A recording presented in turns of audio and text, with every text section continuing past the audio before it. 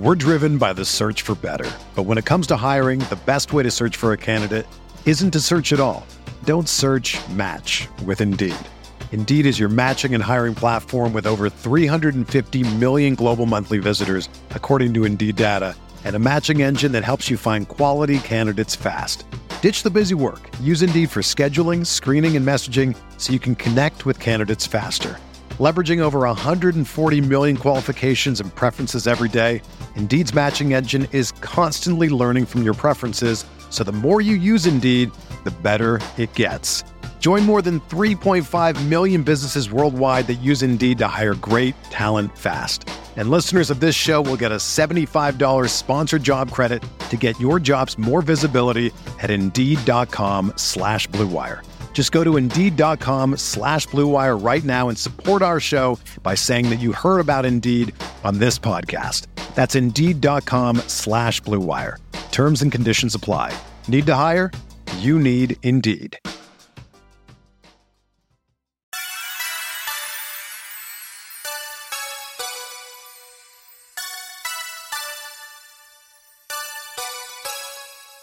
You're listening to Setting the Pace, your go-to Pacers podcast with Alex Golden and Michael Facci. McConnell pushing again, gets underneath, finds Sabonis for the dunk and the foul.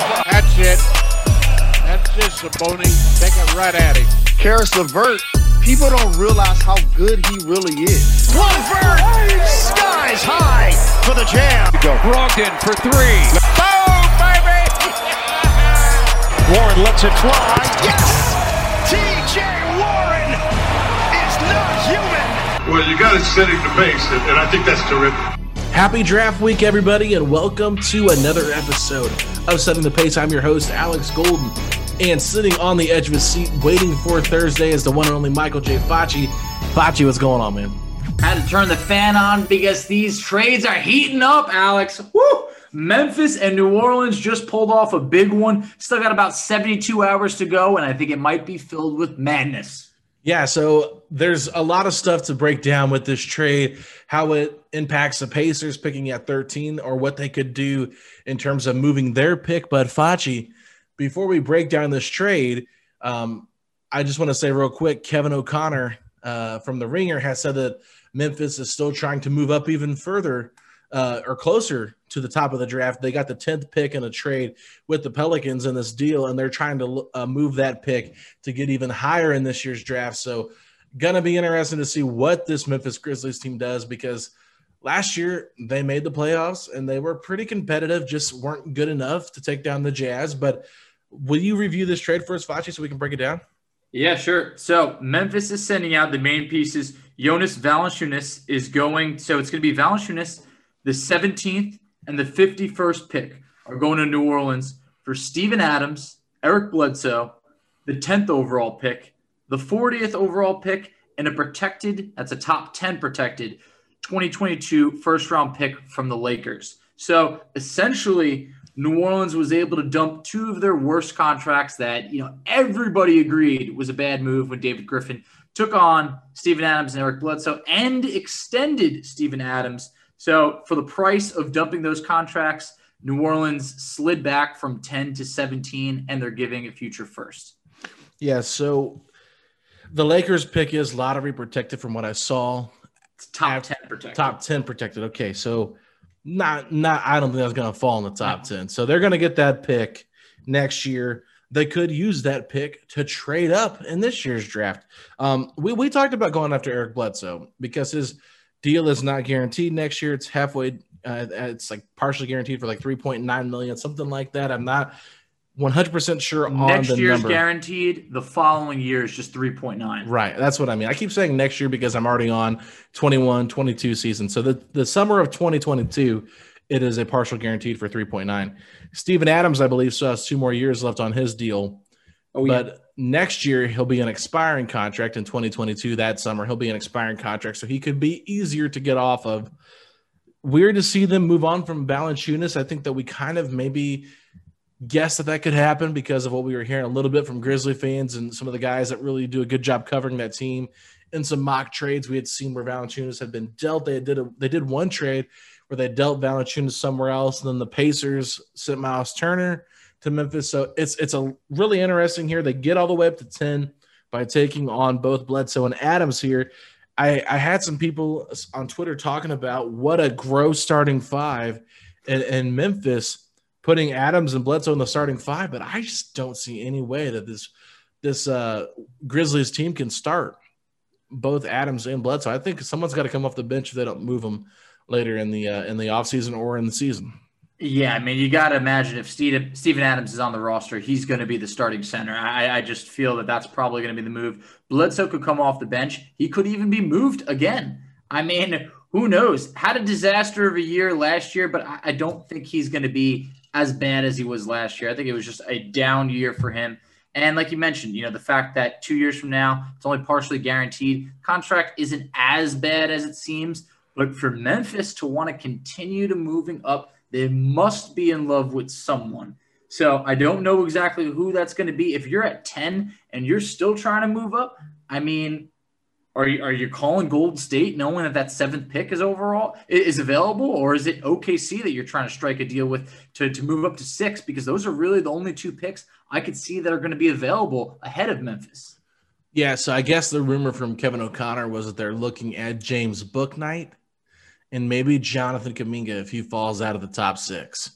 So I don't know who would go 6 above Kuminga, but if he falls out of that top 6, I think that's interesting. He's a guy that I think some people are expecting maybe might slide a little bit in this year's draft just because of how big the unknown is with him. But I don't think he'll get past 9 or 10. So not at all. It'll be interesting to see what they do. But in terms of what the Pelicans did here, they get off 2 of those gross contracts that we pretty much just hated on last season. I talked about how dumb that signing was of Steven Adams to give him that extension. But they get Jonas Valanciunas, a guy that was really good in Toronto, really good in Memphis, been working on his 3-point shot next to Zion. They get the 17th pick. So all they do is move down 7 picks. And if you've talked to a lot of people or heard a lot of people talk about this draft, from like picks 9 to 25, people really think that there's equal value in some of these prospects, where I might not agree with it, but that's what a lot of the major analysts are saying in terms of that. And they pick up the 52nd pick as well in this deal. They slide 12 spots down in the second round, but still this roster in New Orleans, they really need to consolidate, similar to what Indiana does with all the pieces they have. But I think this opens up a good opportunity for Valanciunas to start next to Zion. I would say that this probably takes the Pacers and the sign and trade for Lonzo with Miles Turner off the table now because of them acquiring Valanciunas. I think so. I know that was a dream of yours, and I even started getting sold on it a little bit, but I just think that this was a move that was made to free up the space to be able to match any offer sheet that Lonzo Ball signs. And to tell you the truth, New Orleans had to do what they can to keep him. I mean, you could not just let this guy walk. I mean, talent is not just walking through New Orleans and signing long-term deals. It's just not happening. I think they want Kyle Lowry. Yeah, yes, and look, I know you mentioned that, and I've read it. Why does Kyle Lowry want New Orleans? I mean, unless they're going to throw, I'm talking big-time money at Lowry. And I read that Lowry could be someone that is commanding potentially a 3-year, $90 million deal. Yeah. That is not smart for New Orleans. Okay, well, here's the thing. New Orleans, unfortunately, feels the pressure to try and get pieces to help Zion. And they want to keep Zion happy for as long as they can, because he has already talked about his frustrations with how they built the roster. So, look, they could do a sign and trade of Lonzo Ball to Toronto for Kyle Lowry. Does that make sense to me? Not really, based on the age. But if you've got Kyle Lowry, you've got Brandon Ingram, you've got Zion Williamson, and then if they get a higher pick and put them in that starting lineup there, well, actually Memphis is higher up, But if they get somebody in the draft, but they also have Valanciunas, a guy that played with Kyle Lowry for a couple of years, they would have that chemistry together. I think it makes some sense, especially if they don't want to keep Lonzo, because I did see a report out there a couple of days ago that was talking about Lonzo Ball. The Pelicans did not want to match any offer sheets. They might do a sign and trade, but they don't want to match anything. So this is where I think it makes sense for both sides. Kyle Lowry wants to get paid. And at the end of the day, I don't necessarily think the Lakers are going to have what it takes to pay him that $30 million. Yeah. Who would you rather have? Would you rather have Lonzo Ball in Toronto or Kuzma and KCP? I think Lonzo Ball is the slam dunk answer here. Yeah. Even if you think Kuzma is really good, or if you think there's potential there with KCP and Kuzma. So that's where I'm thinking to myself, okay, I can get the most money here, makes the most sense for me, because look, Toronto has to agree to do it, right? They're not going to just do a sign and trade without getting somebody back in return. So they got to want the return back. So that's where these sign and trades get a little bit confusing. I know Philadelphia is another team that has a lot of interest in him, but they're not going to be able to just package Ben Simmons in a sign and trade. That would make zero sense for Philadelphia to get Kyle Lowry and move on from Ben Simmons. They could do something along the lines of like Danny Green plus some guys off the bench, but at that point, I just, like you said, it's a lot of money to give up for Kyle Lowry. But if you're willing to move on from Lonzo, don't feel like he's a long-term part of your future, your New Orleans, then you bring in Kyle Lowry. It makes some sense.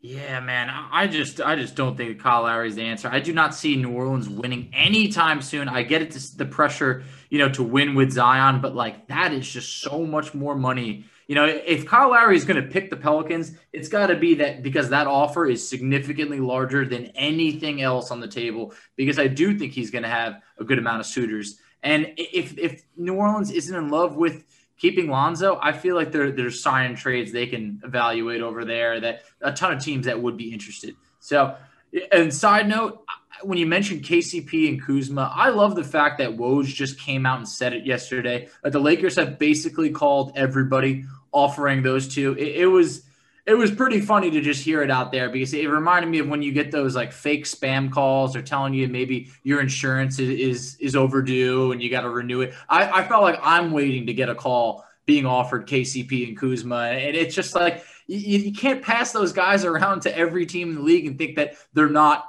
talking to each other. So those guys' values are just not where they should be. And I think that trade package isn't going to get much done. All right, Bocce, well, let's take a quick break, and when we come back, we are going to get you guys set up for our Pacers draft guide for this Thursday, assuming we pick with the 13th pick. Obviously, things could change by Thursday, but we're recording this Monday night at 5:30, and this is going to be our draft guide heading into Thursday's draft. We'll be right back. We're driven by the search for better, but when it comes to hiring, the best way to search for a candidate isn't to search at all. Don't search, match with Indeed. Indeed is your matching and hiring platform with over 350 million global monthly visitors, according to Indeed data, and a matching engine that helps you find quality candidates fast.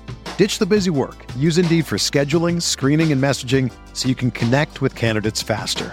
Leveraging over 140 million qualifications and preferences every day, Indeed's matching engine is constantly learning from your preferences, so the more you use Indeed, the better it gets. Join more than 3.5 million businesses worldwide that use Indeed to hire great talent fast. And listeners of this show will get a $75 sponsored job credit to get your jobs more visibility at Indeed.com/Blue Wire. Just go to Indeed.com/Blue Wire right now and support our show by saying that you heard about Indeed on this podcast. That's Indeed.com/Blue Wire. Terms and conditions apply. Need to hire? You need Indeed.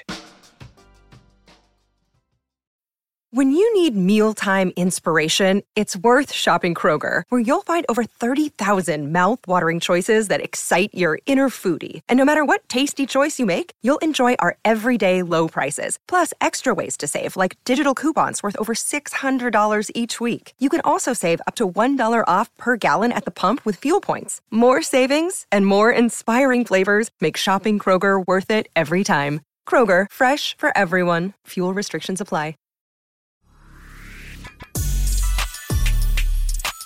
All right, everybody, we are back, and to set up our Pacers draft guide for Thursday's draft, we're going to look at the top 3 available options at each position: point guard, shooting guard, small forward, power forward, and center.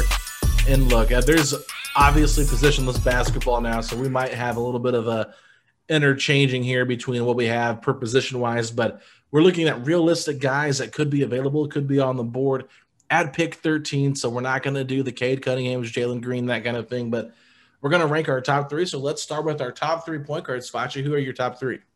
So, do you want me to just do all three at once? Yeah, we'll just do each position All right. at once. And this is how I view them. So it's going to be a little bit different in terms of what maybe you view them. But I have at my number one point guard who I think is going to be available, Josh Giddey. I mean, it depends where you're going to play him at. I know some places are listing him as a small forward. I view him as a point guard, a very tall point guard. But I think he's got the best passing abilities in this draft, and that's something that very much excites me. Defense, shooting, yes, it's in question. Number two, a guy that you and I are both very fond of, a man named Sharife Cooper. Now, Sharife Cooper, I view as the second best passer in this draft. So you can tell I'm really intrigued by passing ability. And then third, what I might get some heat for, Davion Mitchell. Honestly, Alex, I cannot sell myself on Davion Mitchell. And what didn't help was I listened to the Bill Simmons podcast today, and Bill Simmons tried to pawn Davion Mitchell off on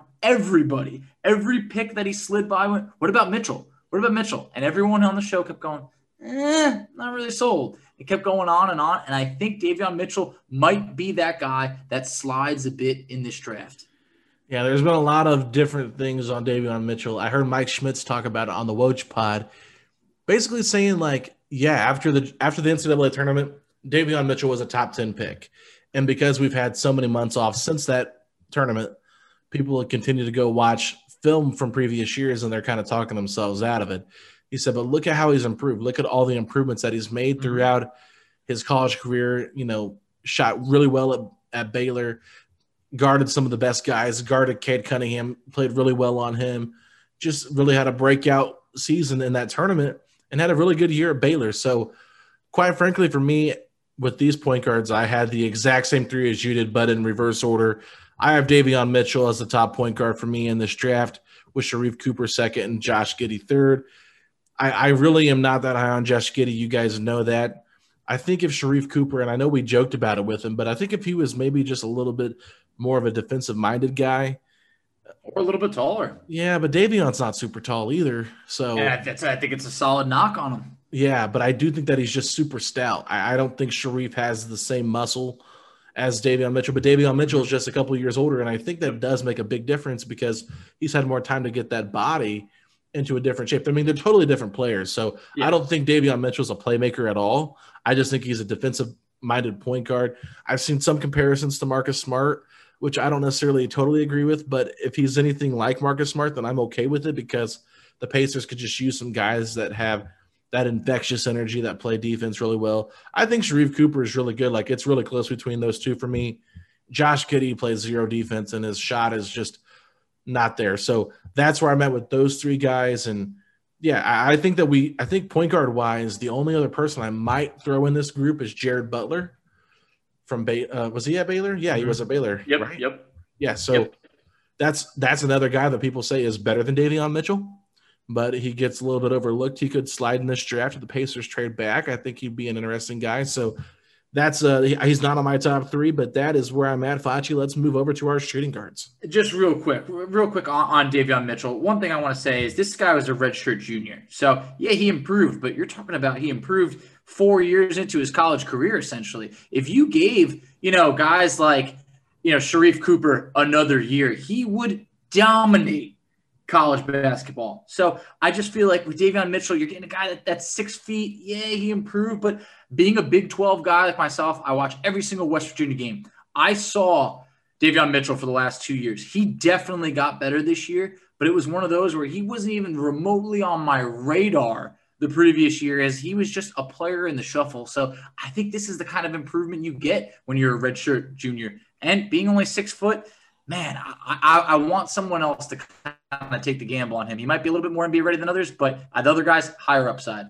Yeah, no, I mean, I get what you're saying there too. I just think in terms of the Pacers and how they'd be picking, they probably want someone that they feel can come in and compete right away. And defensive-minded. Yeah, and they need to get better on the perimeter defensively, where I think Sharife Cooper might get buried a little bit on the Pacers bench, unfortunately, if he were to be drafted, especially if they bring back T.J. McConnell. They got Malcolm and T.J. McConnell. Like, where are you playing him at? So it's and his shooting. I mean, he talked about it. it was a little bit of a knock in college, but he wasn't like super upset about it because he thought that he was a better shooter than what he showcased. So I saw some of the highlights when watching his game with Auburn, and I wasn't super impressed with his shot, but that doesn't mean he's not a great floor general. There's a lot to like about Sharife Cooper too. So it's a tough conversation. I just think Davion Mitchell, he started out possibly being the 7th overall pick at Golden State and now maybe falling to 14 with Golden State. So he's all over the board. Sharife Cooper is not really in that lottery, and Josh Giddey is in the lottery. So Giddey might, be the best point guard in this draft in terms of raw potential. So anyway, let's move on to our shooting guards. Who you got, Foch? So for shooting guard, number 1, to no surprise, Moses Moody. I have not backed down. I know you've been louder in terms of your love for Moody, but ever since we've covered Moses Moody, I have not looked back. He has been number 1 in terms of who I want the Pacers to take. Number 2, a little bit of a change here. Jaden Springer. He's moving up my list. Now, the thing, I've been listening to a few podcasts the last few days, and they're saying this guy could end up literally being the best defender in this draft, at least the best from a guard standpoint. So I feel like the rest of his game is going to come super young. One of the youngest players in this draft. Yeah. Then number 3, Chris Duarte. Chris Duarte. I think that you have to learn how to say his name if we draft him. Yeah. Anyway, I like him, but the age at this point is another. There's another reason why I mentioned before, maybe a couple episodes ago, guys that are picked in the lottery that are ages 22 and older. There's really not that much room for them to continue to grow. Sure, they'll get better. Duarte's 24 years old. I mean, I like him, but at that point, like, how did you not at least put up good numbers last year when you're 5 years older than everybody? So I like him, but I love where Moses Moody's at. Everyone's labeling him maybe the safest pick in the draft. Jaden Springer, extremely full on upside. Then there's Chris Duarte that I feel like is like hey, he should be good right now, but how much better will he get? Yeah, so of course I had Moses Moody at my number 1 shooting guard. He's the number 1 guy on this list for me, and then the next guy is number 2 on this list for me. That's James Bouknight. He might not be there, and that's maybe not why I didn't put him. Yeah, and that's okay. I just feel like if things happen to fall a certain way, maybe he could slide. You know what I mean? So I'm just keeping that option open because anybody out of the top 6, I really just feel like you never know what's going to happen. So that's why I put him on there. And then the next guy I had on there was Jaden Springer / Keon Johnson. I'm torn, Flatchy, between these two right here because both of them bring so much different things to the table. And Jaden Springer is a guy that you talked about, really good defender. He talked about how he needed to get his shot a little bit quicker. He said he didn't really seem like he was too upset with how his shot was, even though you did ask him about it. I saw some film. It looked a tiny bit slow a little bit, but I thought he had a great answer saying, yeah, all right. I didn't really see that, but yeah, sure. I can improve that. So I thought it was funny. Keon Johnson, just a guy that was like so many people had him in the top 10 for the longest time. Now I'm seeing him drop out of the lottery. So I think it's just because of his lack of 3-point shooting and his inconsistent offense, but he does a great job of getting to the basket. Super athletic, super good defender. I really think that people are sleeping on him a little bit. I think he could be a surprise pick in this year's draft if he does fall out of the lottery. Somebody's going to grab him. He's going to fit in right away and make a difference. I really believe that. So that's where I'm at. I'm still bullish on him. I have some guys in my small forwards that you probably had in your shooting guard range, but any other comments on the guys I've talked about?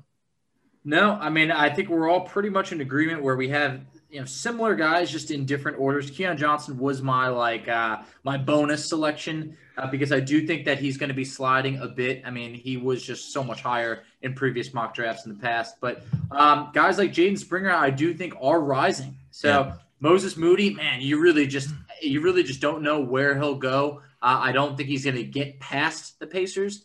But the reason why I didn't have James Bouknight is because it feels like Bouknight mania out here. It feels like the Warriors like him at 7. You mentioned before maybe Memphis is trading up for him. Who knows? It just feels like Bouknight probably safe bet won't be there at 13. Interesting. Well, real quick here, Chris Haynes just released this. He said, Eric Bledsoe, who New Orleans included in a trade package, is not expected to stay in Memphis. Wow. League sources tell Yahoo Sports. So keep an eye on that. Could be a guy the Pacers maybe look to add to their bench. I know fans are just like cringing hearing me say that, but Eric Bledsoe, man. Everybody hates on him, but I don't think he's as bad as people think. I just think he's a better bench player than he is a starter. But we'll move on from that, and we'll move to our small forwards, our top 3 small forwards in this year's draft. Facci, what you got? So a guy that we, kind of differed on his position a little bit, Jalen Johnson. Jalen Johnson right now, his upside, it has to be through the roof. I really do. This is one of the guys that just significantly underperformed in terms of his year. I don't want to say underperformed because he only played about 12, 13 games before he left Duke, but he has all the tools to be successful on the next level. So I think that he's someone that, despite not having a good year, his stock is still very high. Number 2, a guy that I cannot sell myself on, but I warmed up a little bit to him, Franz Wagner. Now, Franz, I feel like is someone that I'm not in love with for the Pacers to take at any point, but he does have good size. He does bring a lot of different intangibles to the game that I think that he can pass, he can defend, he can, shoot the ball. I'm intrigued, but I just feel like in a perfect world, he gets taken just before the Pacers pick. Then number 3, small forwards. I have Corey Kispert in terms of where I think that he'll be available, potentially, right in that Pacers range. It seemed like New Orleans was linked to him at many different times at 10. That has obviously changed. And if I had a bonus pick, Trey Murphy. Okay, so small forward for me, I hate to say it because I'm not the biggest fan of him, but I think Franz Wagner is probably the best small forward in this draft for the Pacers in terms of realistic guys that could fall to him. I don't actually think he falls to 13. I think there's a lot of teams that are intrigued by him. The more and more I hear these draft scouts talk about him and these draft analysts talk about him, I see why they're so high on him. Sure, his shot is a little bit inconsistent, but defensively, really good guy. He did not have a great game in the tournament, but that's to be expected. He's a young player. He's much better than his brother Mo Wagner. So I think Franz Wagner overall is the best available small forward possibly for the Pacers. I also think Chris Duarte, a guy you had in your shooting guard range, I think he can play either position. He's a guy that's a good defender, great three-point shooter, but 24 years old. We've talked about it. The age is concerning. It's a bit of a risk at 24 or at 20. Yeah, at age 24 to pick them at 13, but it's still a guy that can come in and contribute right away. You've seen enough of a sample size to know, hey, he might not ever really get much better than this, but is this good enough to make a risk on at pick 13? Possibly. So J. Michael has said some things about, Duarte being a favorite of Indiana. So I could see that fit there. And then if the Pacers decide to take a risk at 13, let's say they make a trade, move up, and still have 13. I talked about this before. I just think Zaire Williams is a guy in this group that could really be a difference maker in 2 to 3 years because he had a family member die in the middle of the season last year. He was never played a home game with Stanford. COVID just really kind of put a big damper on his freshman year at Stanford. So I really believe that there is something with this guy that is yet to be unlocked. If you have 2 picks, I am very much in the camp of taking a risk on a guy like Zaire Williams. Zaire is probably the guy that underperformed the most last year in terms of where expectations were. He is very, very talented. Could develop into a really, really good defender. Got great size. Has to put on weight. Got to put on muscle. But I think that that's a guy that if the Pacers trade back, it's a home run pick. At 13, do not know what you're going to get out of him this year. Really might not be much because it just feels like if you're trying to be a win now team and you draft him at 13, the expectations could be a bit higher than where they should be. Probably a guy that would have benefited most coming back to college, but I could definitely see why you like him. I like him a lot too. I think that guys like Corey Kispert are more NBA ready, but Zaire Williams could have a much, much higher ceiling than Kispert. Yeah, well, let's move on to your power forwards. Facci, you got? Power forwards, not going to lie, it's kind of a little bit of a weak draft in terms of power forwards. Depends, what you consider power forward or a center. A guy that's been really shooting up the draft boards, Usman Garuba. They believe Usman Garuba. Oh, yeah. Could be the best defender in this draft. A guy that feels like the Spurs are kind of, going to be all over. He's going to be raw, though. This is a guy that's going to take some time to develop. It's not going to be this year. But I think that Garuba could end up being a really good player. So Very intrigued by him. I'm going to have to put him. Yep. Can I ask you real quick, does he have the best name in the draft or is it somebody else? Because I think there could be one more person that is up there for the best name in the draft, but I think he's at the top of the board. I'd probably give him number 1. I feel like that's quite the name. Bones Highland is another guy that has a sick name. Those two, I mean, but Usman Garuba is so much fun to say. I did a little bit of PA for my old high school when I would go to the games and I would just kind of announce them as they were happening, kind of like Michael Grady did and Reb Porter, those kind of guys. And I had a lot of fun saying names, and our school played a couple of Amish teams, and they had some really fun names to say. So I am intrigued by the Usman Garuba. I would love to hear what our PA guy says or how he says his name. I'm fascinated with cool names. But anyway, I apologize. No, you could drag out the Usman. You could drag that out. Garuba. Yeah, exactly. There'll be plenty of different variations of that. But number 2, it's a lot better than Paul George. Yeah, exactly. It's just such a bland name, Paul George. Like, all right, yeah, sure. But no, happens to be a good player, but hey, not in Indiana anymore. But Kai Jones, I think could be a power forward at the next level, could be a center. Depends who you're talking to. At real height, 6'10", at times seen him listed as 6'11". That's someone right now that I think is probably going to be pretty good on the next level. Garuba, more of a project. Kai Jones, I think, will be good on the next level. He can shoot the 3. He can rebound. This is a guy that I think that obviously everyone in this draft is pretty much raw, but you're going to be getting good on the ball defense. You're getting an athletic guy. So I'm talking about Usman, Kai, and then it is completely open over there. And I went with Isaiah Jackson from Kentucky because I feel like Kentucky guys never really get featured in college, and then they're better pros. Now, I feel like Kentucky, outside of Anthony Davis, hasn't really put out a good big man in a while, and Karl-Anthony Towns, those two, but those were top overall picks. I think Isaiah Jackson. Bam Adebayo? Yeah, that's true. That's good. You're forgetting about all these guys, Foch. They just have so many. They have so many. Each year they have like 3 first-round picks. So Isaiah Jackson, I think, is going to be one of the next good Kentucky guys. So I think he'll surprise people later on this year. Yeah, we'll see what Isaiah Jackson does. I have a hard time saying anything about Kentucky players because it's really hard to gauge what they are going to be in the pros, like you said. It is. Like Devin Booker. That's always the example in my head. Yeah, Devin Booker, but then 10 points per game in college. Yeah, it's tough. But anyway, my guys, he said I had him at a different position. Yeah, Jalen Johnson to me is the number 1 power forward in this draft. Was projected lottery for a long time. Then he had a weird year at Duke. Only played 13 games. We talked about it. He's still really young, but he had some of the most impressive games in college basketball when he did play. And then I'm going to come back to that fun name, Usman Garuba, number 2 for me on my power forward list. And then because it was hard, like you said, it was hard to find a person that could fit that role. I ended up going with Trey Murphy. He's 6'9", but he's listed as a guard on ESPN. Shot 50, 40, 90 last year. I don't know if he could play the 4 or not, but I mean, Wagner could probably play the 4. So I could have put Wagner in that group and moved Murphy up. But Murphy's been rising up boards. I don't really think he's great, but I do think that he's a good 3-and-D player. And with the numbers that he put up shooting wise, I think that that's real, but it's got to be a better rebounder. 3.4 rebounds a game. Got to get better that way. Just a good player, but I think he's a mid-20s, early 20s, maybe late teens kind of guy, in that range, 18 to 25. Yeah, I mean, I'm intrigued with some of those guys between, Garuba, Jalen Johnson. I mean, wherever you're going to put him, we had him as our top choice at either small forward or power forward. So, we're in agreement there. Trey Murphy, that's why I feel like, he's got the height at 6'9". I just don't know if he can play the 4.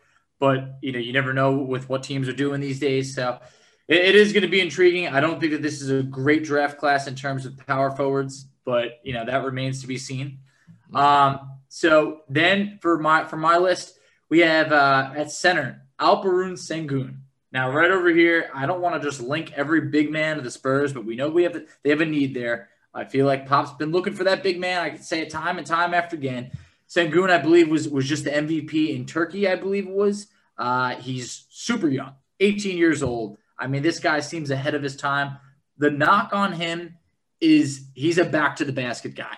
You know, he was able to make. That's exactly what the Pacers need, is another center. Yeah. Oh, my God. Not until we move one. So Sengun, I just feel like this is a guy who has like OKC's name written all over it if they can get him later on. But, you know, average over 19 points per game, you know, almost 2 blocks per game in Turkey. The fact that you're getting an MVP at that age feels pretty intriguing when most time European prospects are more based off of potential. So then at my next spot, it depends where you put Kai Jones. Is he a 4? Is he a 5? I have him kind of rotating right in there. Then next, Dairon Sharp from UNC. This is a guy that they're mentioning, you know, dropped basically 20 pounds, was not a three-point shooter in college. He's really added that to his game. He's been rising on a lot of boards. So that's something that, you know, I think we'll see his name kind of, I don't want to say be a surprise at all, but that's someone who's shooting up some mock drafts. And then last, as a bonus, this guy will not go in the first round. Charles Bassey out of Western Kentucky. I've had my eye on him for a few years. I want to say he tore his ACL about 2 years ago, really set him back. This guy's probably going to end up being a second-round pick. He's going to be good. He is going to be good, but he will not be picked in the first round. This guy was a near 5-star recruit, one of the highest recruits Western Kentucky's ever had. Just the ACL injury. Last year he was good, but he was already a junior at that point. He's going to be a good second-round pick. Mm-hmm. Yeah, no, I mean, he's a guy on my list. I have Alperen Sengun as number 1, Kai Jones is number 2, and Dairon Sharp as number 3. The reasons you mentioned for all 3 of those guys is why I have them on there. I think Sengun makes a ton of sense. But, you know, at this point, it's just the Pacers don't need a center. So, all right, Facci, that wraps up our list. Let's take a quick break. When we come back, we will look at what the mocks are saying the Pacers are going to do at pick 13. We're also going to be getting you guys up to speed on all the latest rumors that we have seen throughout social media talking about the Indiana Pacers' involvement and what they could be looking to do this offseason. We'll be right back. Another day is here, and you're ready for it. What to wear? Check. Breakfast, lunch, and dinner? Check. Planning for what's next and how to save for it? That's where Bank of America can help. For your financial to-dos, Bank of America has experts ready to help get you closer to your goals. Get started at one of our local financial centers or 24/7 in our mobile banking app. Find a location near you at bankofamerica.com/talktous. What would you like the power to do? Mobile banking requires downloading the app and is only available for select devices. Message and data rates may apply. Bank of America N.A., member FDIC. What exactly are the mocks saying the Pacers are going to do here at pick 13? Sure. If you are, you know, maybe in that 1% of basketball fans that have not looked at mock drafts, we're going to fill you in right here. For CBS, on their mock drafts, 3 of their analysts said we had Kyle Boone saying Alperen Sengun to the Pacers, which I do not agree with, and I cannot really see right now. Gary Parrish said Franz Wagner, and then Collins Ward Henninger had Jalen Johnson. Now, I've mentioned I'm not interested in Franz. Alperen Sengun, I just don't think that makes sense. Jalen Johnson at 13, that is intriguing. Then, moving over to Bleacher Report, Jonathan Wasserman. I actually had a mock draft, or maybe his big board came out today. It was a mock draft. Okay. Thought it was very all over the place and unlike any other mock draft I've seen. But in one of his latest, James Bouknight going to the Pacers, and then Jared Butler going to the Pacers, which was the first time I've seen that. Bouknight, I do not think will be available. Butler, I do think will be a bit of a reach. For the Ringer, Kevin O'Connor in his latest had Josh Giddey going to the Pacers. A move that, you know, I wouldn't shock me, wouldn't hate it, but I would be like, all right, yeah, it's going to be a little bit, but hey, this guy has a special talent.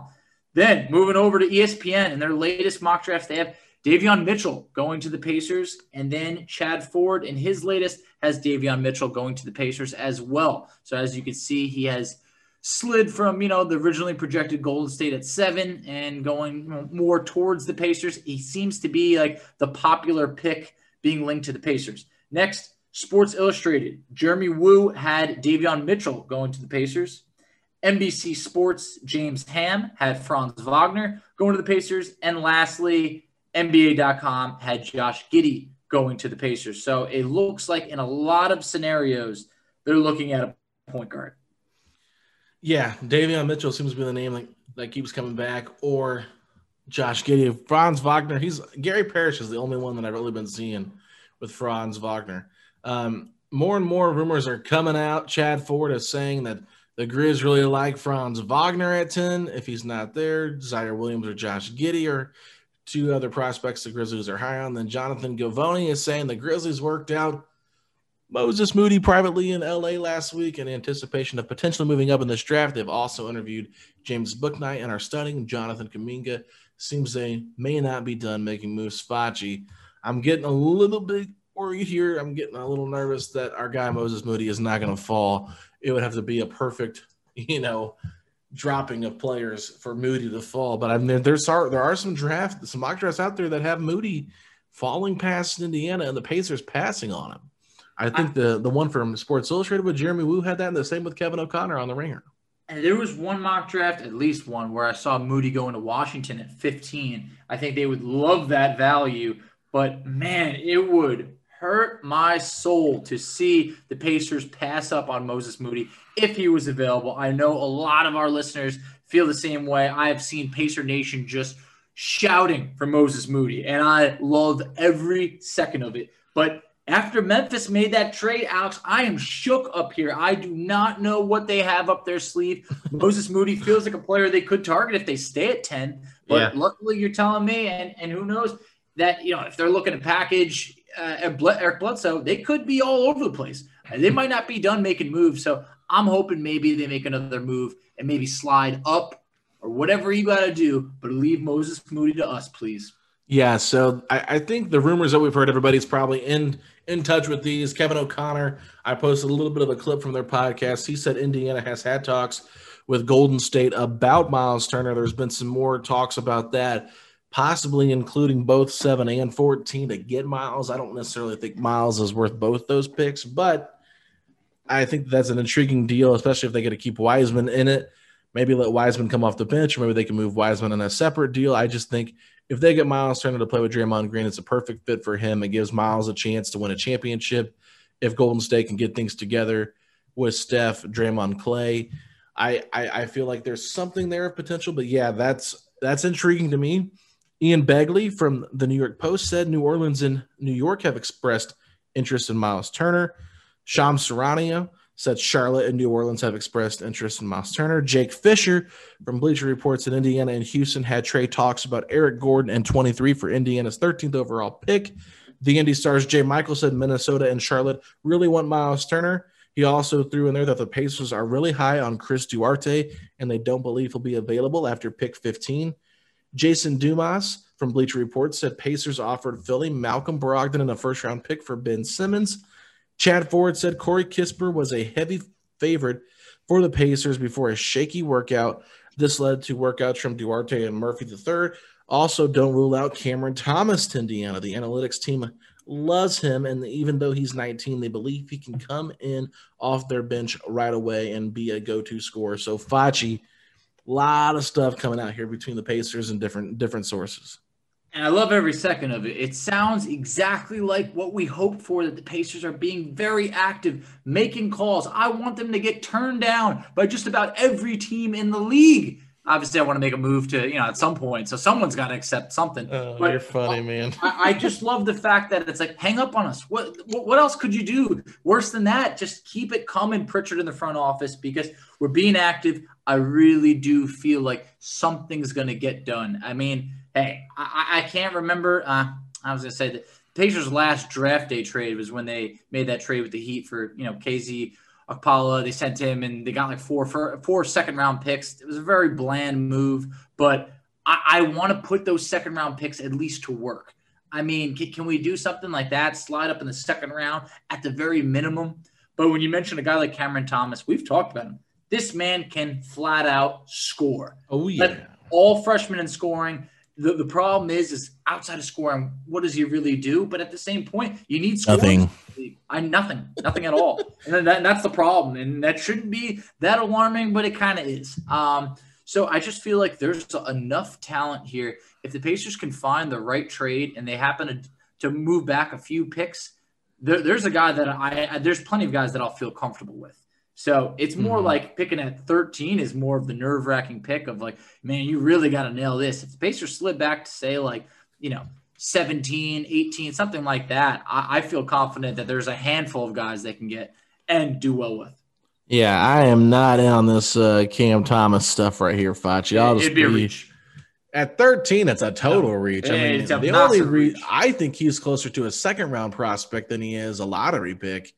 This is a guy that, yeah, he can put the ball in the basket. Here's what I'll say real quick.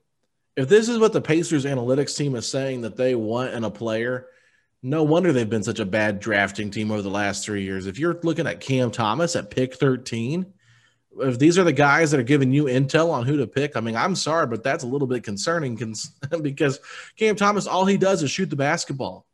And I heard a comparison today on Chad Fort's podcast to Jimmer Fredette. Whoa. I have nothing to do because with that. He didn't play any defense, didn't pass the ball. All he did was shot shots from way out. I mean, he's a good free throw shooter. I think he shot 90%. I understand why there are reasons why you like it, but at LSU, they're just like, yeah, man, do your thing. So it's like, okay, look, I'm not going to freak out about the Jimmer Fredette comparison because I think a lot of Pacer fans at one point wanted Jimmer Fredette with that 15th overall pick when they ended up getting Kawhi Leonard, trading that for our go-to guy, George Hill, right? So anyway, at the end of the day, I look at things, Facci, from a different point of view, and I understand why Cam Thomas – you want that scoring because we have not had that type of scoring before. But at the end of the day, I am a little bit hesitant about picking him at 13. Trade back to 23-24 with Houston and take him there. I'm fine with it. But 10 picks before that, I'm not. There's too many guys that I think are better than him in this draft. And quite frankly, it's just not something I'm intrigued by. But there's a lot of stuff around Miles Turner. I think a trade probably does get done. If it doesn't, it means that teams are lowballing the Pacers because they don't feel like Miles' value is as high as I think us fans believe that it is. Yeah, sure. And also put it this way, Golden State, why would they make a move in advance? I feel like when you have those picks, Golden State right now is like the talk of the town on the trade market. I feel like they should ride this out basically until the draft, until before they're going to pick to really make a decision here because – you can really field out all the offers. I mean, I would imagine when you mentioned a team like Memphis is probably calling them up right now. So I think that a deal involving Golden State is not going to get done probably until draft night. But when you mentioned back to Cameron Thomas real quick, I believe he got a green room invite. So not sure if someone's promised him anything of the sort, but maybe he is one of the surprise risers come draft time. But you never know. So I just think I'm in agreement with you. At 13, it's a gamble. It really is. The man's scoring ability is not in doubt by anyone, but the Pacers kind of also need a little bit more of a well-rounded player, and I think there's quite a few of those at 13 with high ceilings. Mm-hmm. Yeah, no, I get what you're saying. It's just, oh, man, just to think about it. And Corey Kispert as the heavy favorite, oh, man, that made me sick too. Yeah. I thought it made me sick. Okay, I should take that back. I like Kispert, but if that's the guy you're just going to like zero in on, what are we doing? Like, I get it. You want to win now. This pick is going to cost you about $3 to $4 million probably on the books because it's a first round pick in the lottery. So you got to account for that on your roster, on your cap sheet, but you got to be really smart about it. I feel like Chris Duarte is a guy that makes more sense to me for them to pick because being able to play right away. And that's exactly what they want to do with Carlisle. And I understand why they might be intrigued by trading for a veteran like an Eric Gordon type of player, but Eric Gordon has played like half of the games that he's been allotted to play out of the 140 some games they played over the last 2 seasons. He played like 60 something. So he's not really been that impressive to me in terms of being available. So that's where I get kind of frustrated with, like, why are we even talking about Eric Gordon in a trade conversation? So to me, just keep your pick at 13 unless you move up with Golden State. Don't move back unless you get a veteran that makes sense for your roster and isn't going to like cost you $18 million for the next 2 seasons per year. They got to get a guy that is cheaper and that can really help them win now, because to me, Eric Gordon does not help them win, even though I think he's a fine player and he once was really a pretty effective player. I don't think he's that same guy anymore. 10 years ago, it would have been cool. It would have. But 4 years ago. 4 years ago. I mean, what he did some really good things in Houston. Yeah, no, he did, but he's just, look, his best years are behind him. No one is going to tell you otherwise. And just, I'm not interested. We've had enough of the ties to Indiana. Oh, look, hey, he went to IU. Yeah, all right, cool. He went to IU like a lifetime ago. At this point, I don't want the remaining money on our books. And to slide down 10 spots, I mean, this isn't the Pacers sliding from 13 to 16 or something like that. I mean, this is 13 to 23 or 24, and that's not intriguing at all. I don't think that Eric Gordon's going to help us win now. I think if anything, now we have another mouth to feed in the lineup. It's just, I mean, I guess you would imagine they take back Jeremy Lamb, and I don't know who else you're going to attach to him. Aaron. It has to be about $14 million. I think the Pacers can take on that money because of some trade exceptions and stuff like that they have. But still, Foch, it's just giving up Aaron Holiday.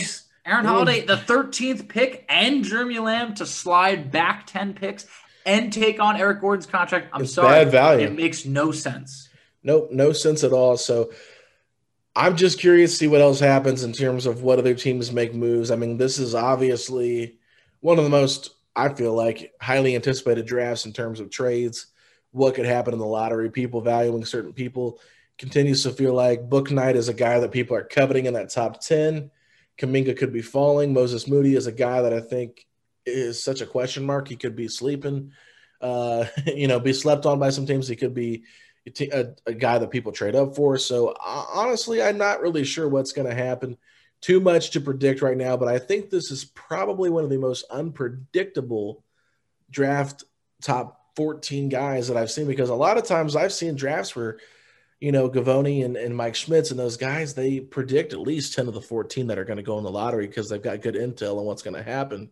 But right now, it just feels like there's so much going on behind the scenes in terms of trade talk, in terms of what teams really like, that we're not really sure. And that's what makes picking at 13 a little bit, nerve-wracking, just because you have to wait and see how the board falls. Yeah, I mean, this is going to be very unpredictable. I think once you get, I want to say they could probably predict right maybe the first 5 or so picks. After that, I mean, where's Kuminga going? I mean, he's been someone that's kind of been sliding a little bit. Scotty Barnes pick, that's still, where exactly is Barnes going? We've seen him linked to the Magic. You never know. Once one of those chips falls, I mean, it could shake everything up. If Bouknight doesn't go 7, it's like, is he going to the Magic, or is he starting to slide a little bit? You just don't know. I mean, there's so many guys that if they're not picked in one spot, they could fall. If Corey Kispert, think about that. If Kispert slides past the Pacers, I mean, is he just going to the next best team, or does he fall a good amount? I really don't know. There's a lot of those guys that it's going to be very intriguing. I'm curious to see who's going to be the biggest riser in the draft, like the head scratcher of, wow, well, that didn't make a lot of sense. But there's always going to be one of them. I'm calling it right now. I'm picking Davion Mitchell as my faller in the draft. Yeah, I think he makes the most sense, just because the upside, people might say, well, he's 22, 23. He's already kind of showed what he can be. He's already hit his peak. He already hit his upside. I mean, that is something that I think could make some sense. But Facci, as we wrap up today's show, one last thing. What do you think are the top 3 areas of concern for this Pacers team that they need to address this offseason? I mean, right now, I don't know if it's in order or not, but you're going to need shooting. If Doug McDermott walks right now, you need a guy that can shoot. You flat out need a shooter. The center position, what are we doing there? Are we running it back with the bigs, that we currently have, or are we going to address, because rebounding wise, we've talked about, Alex, the Pacers, I believe they're the worst rebounding team in the league over like the last 3 seasons, or not. And defensively, period. This team needs to get back to having a defensive identity. Absolutely has to. So that's a must. And really, I mean, if McConnell walks, all right, and you're going to trade Aaron Holiday, what are you doing at the backup point guard position? Because I do think that a lot of this makes sense if the Pacers could be looking at a point guard. They very well could, but you're going to need someone who's also defensive-minded. You're going to need a point guard, and you're going to need a shooter. And that's why I think the Pacers need to be active in at least packaging some of those second-round picks to be able to move up in the second round and get another either A, prospect, or B, just make a bigger move, period, and bring in a more established player. Yeah, my biggest 3 that I think the Pacers need to address, of areas they need to address: You said it, shooting. They got to get more shooting on this team a little bit more consistently from the outside. I mean, it's just one of those things where the NBA is going to become a shooter's league, and I think if we can have better three-point shooting and mid-range shooting, we're going to be better off for it. I think defense clearly has to get better, specifically on the perimeter. If you trade Miles Turner, then you're really going to be needing those guys on the perimeter to step up their game because Domantas Sabonis is not the rim protector that Miles Turner is. Domantas Sabonis is a great rebounder, but in terms of altering shots at the rim, that is not something he does. There's been a couple highlights where he does get some nice blocks, but yeah, he doesn't have the timing nor the feel that Miles Turner has on that defensive side of the ball. And then lastly, they got to get guys that can play that power forward position. They've only got 2 guys right now on the roster that you feel really comfortable about them playing the power forward, and that's TJ Warren and Oshae Brissett. I think you got to find at least one more person that can be interchangeable at the 3 and the 4 and really help this team grow a little bit. So that's why I could see them going after a guy like Franz Wagner, Jalen Johnson, someone that could play that 3-4 position because, quite frankly, that's the way the league is heading. The Pacers kind of need that Jay Crowder type of player off their bench, maybe even starting, just to really kind of help on the defensive side of things and help this team get more modernized because running 2 bigs is just so opposite of where the league is heading. And while big men have become more dominant, I think, in the last couple of years in this league, it's a different type of dominant. It's not a dominant where you have your back to the basket. It's being able to shoot threes, put the ball on the floor, be a facilitator, have all the works, not just a one-trick pony like Shaquille O'Neal was in terms of just out-muscling you in the paint. So that is where I am at on everything, Facci. I think that it's going to be an exciting week. I cannot wait for Thursday. It is going to be way too long Thursday when I wake up, not being able to watch what happens until 8 o'clock. Oh, yeah. I mean, the countdown is on. We're basically at about 72 hours, even less when you listen to this. So, hey, lucky you guys. But, we still have some time to go. I just hope that the trades keep flooding in. The NBA draft is literally one of my favorite times of the year. There's always a lot of movement going on for the most part, and it's just a very exciting time. The NBA does a great job staying relevant throughout the year because, hey, right after this, we're kicking off free agency. Yeah. So, a lot of good stuff going on. I think the Pacers are in a great spot at pick 13. Man, it just feels like anything could happen there. It's just like we talked about in the past. Wish we could have been just a couple picks higher to feel a little bit safer about what we want to do. But at 13, it's that perfect in-between of, man, it could be a handful of different players. Yeah, well, that play-in game, Facci, was a playoff win, according to Kevin Pritchard. Yeah. Yeah, that was a little bit of a reach there, KP. Love having you on the show, but that was a take that I was not expecting. Getting your butt kicked by Washington once again was not what the Pacers needed. They needed to lose to Charlotte. They needed San Antonio to win, and they'd be right there at pick 11 where they'd be much better at getting Moses Moody. But anyway, I digress. We got 13th pick. We're in the lottery. We got Rick Carlisle as our head coach. Things seem to be going in a better direction for the Pacers than most teams that missed the playoffs. So, Facci, where can the people find us on social media? So you can find us on Twitter at SettingThePace3. You can find Alex on Twitter at AlexGoldenNBA. I can be found on Twitter at _FACCI. You can find us on Instagram at Pacers Talk. And at the end of the day, everybody, if you are excited for this year's NBA draft and you are a fan of the Indiana Pacers and anticipate a good offseason, say these 3 words. Let's go Pacers!